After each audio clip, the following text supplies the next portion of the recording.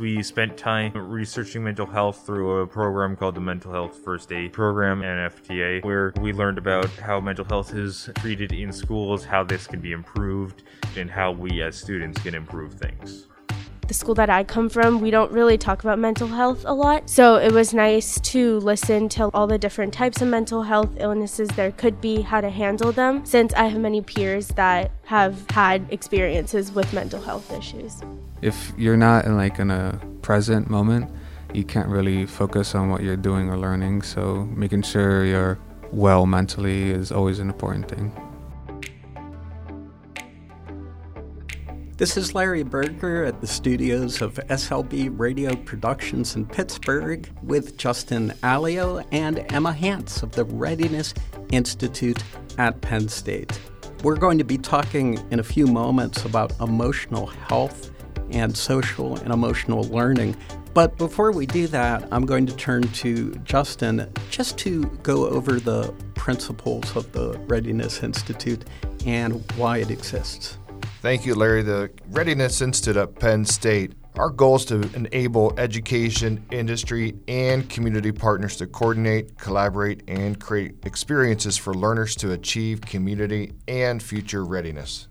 Now, we're going to turn to social and emotional learning and emotional health. They've always been an important aspect for everybody, especially for youth as they develop. But now, more than ever, these are essential components, essential skills if you are going to be community ready and ready for the world as you prepare to enter it as an adult.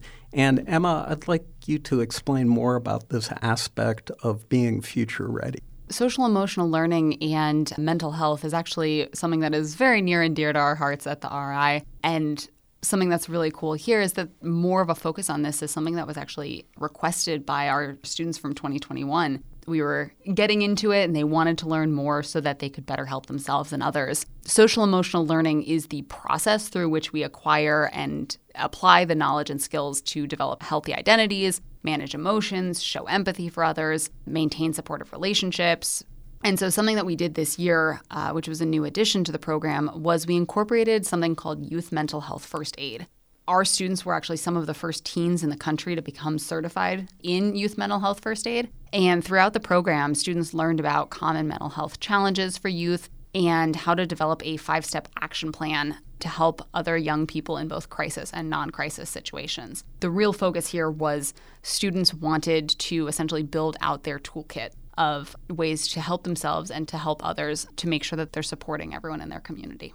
Did students feel more confident and ready to engage with others, whether it be through teamwork and decision-making and other aspects, once they had this grounding in social and emotional health? Yeah, and it was really interesting because it was something that was a little tricky to get into. When you are talking about mental health and mental health struggles, we have a real stigma around those conversations in this country. Some of the students were more reluctant to get into those conversations, and as soon as others really started to open up and be vulnerable, the relationships that they built and the trust that they built in each other was absolutely incredible and strengthened their commitment to not only to the program, but to one another. It's really incredible to see the relationships that the students build with one another.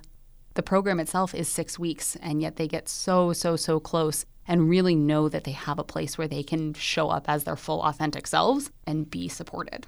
That's so critical, to be ready to interact with the world and the community and to be ready for the future. Justin, would you like to add anything about the topic of social and emotional learning and emotional health?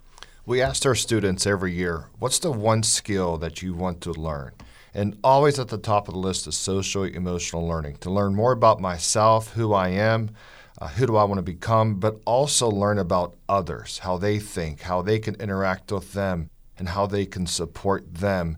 And we always challenge our students to open up, to talk to each other about this. And we open up about ourselves. And we actually have a lot of professionals that come in and talk about their social emotional learning and how important it is to thrive in careers and colleges and university lives after they understand who they are as a person. So that's the first question we actually asked our students is, who am I? Who am I as a person? Not what do you want to become, but who am I? And I can remember a story where we had students the first week this summertime to paint one word that identifies who they are on a rock. They went outside, picked up their own rock. They came in, they painted on the rock, and one student wrote introvert. And at the last day of our summer program, he said, I want to go outside and break this rock because I'm no longer an introvert, I'm an extrovert. It's okay to learn about who you are, but it's also okay to change who you are because that's life. And you go through life and you find out who you are and you adapt to it and you grow. And so teaching social emotional learning is so critical, but not just teaching it, talking about it is probably more important. That was Justin Alio of the Readiness Institute at Penn State. And just before him, you heard his colleague, Emma Hance. Now, let's hear from teens talking about social emotional learning and emotional health based on their experiences with the Readiness Institute at Penn State.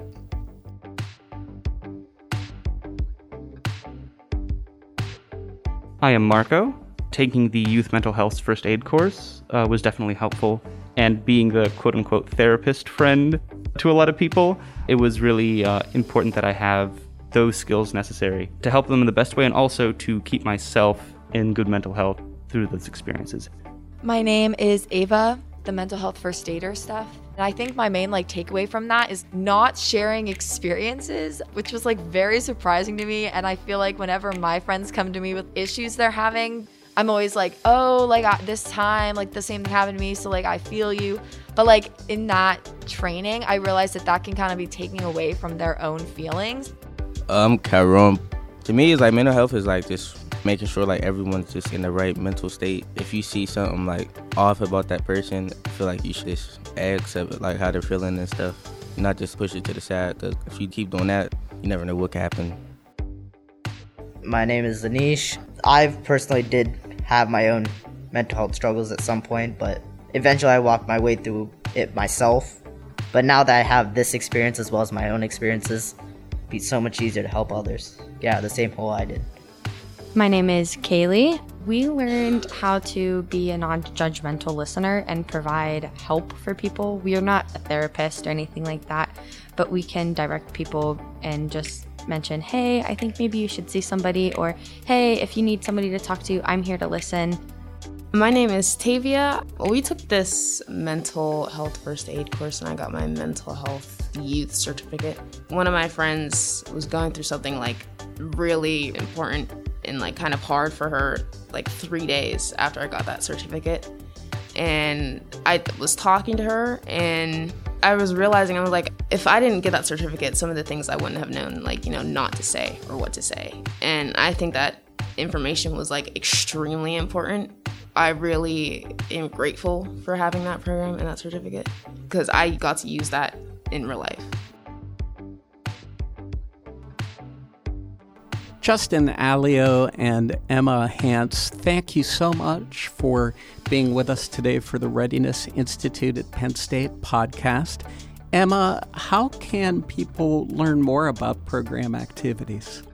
To learn more about the Readiness Institute at Penn State, check out our website at readinessinstitute.psu.edu and follow us on Instagram, Facebook, and Twitter at RI at Penn State.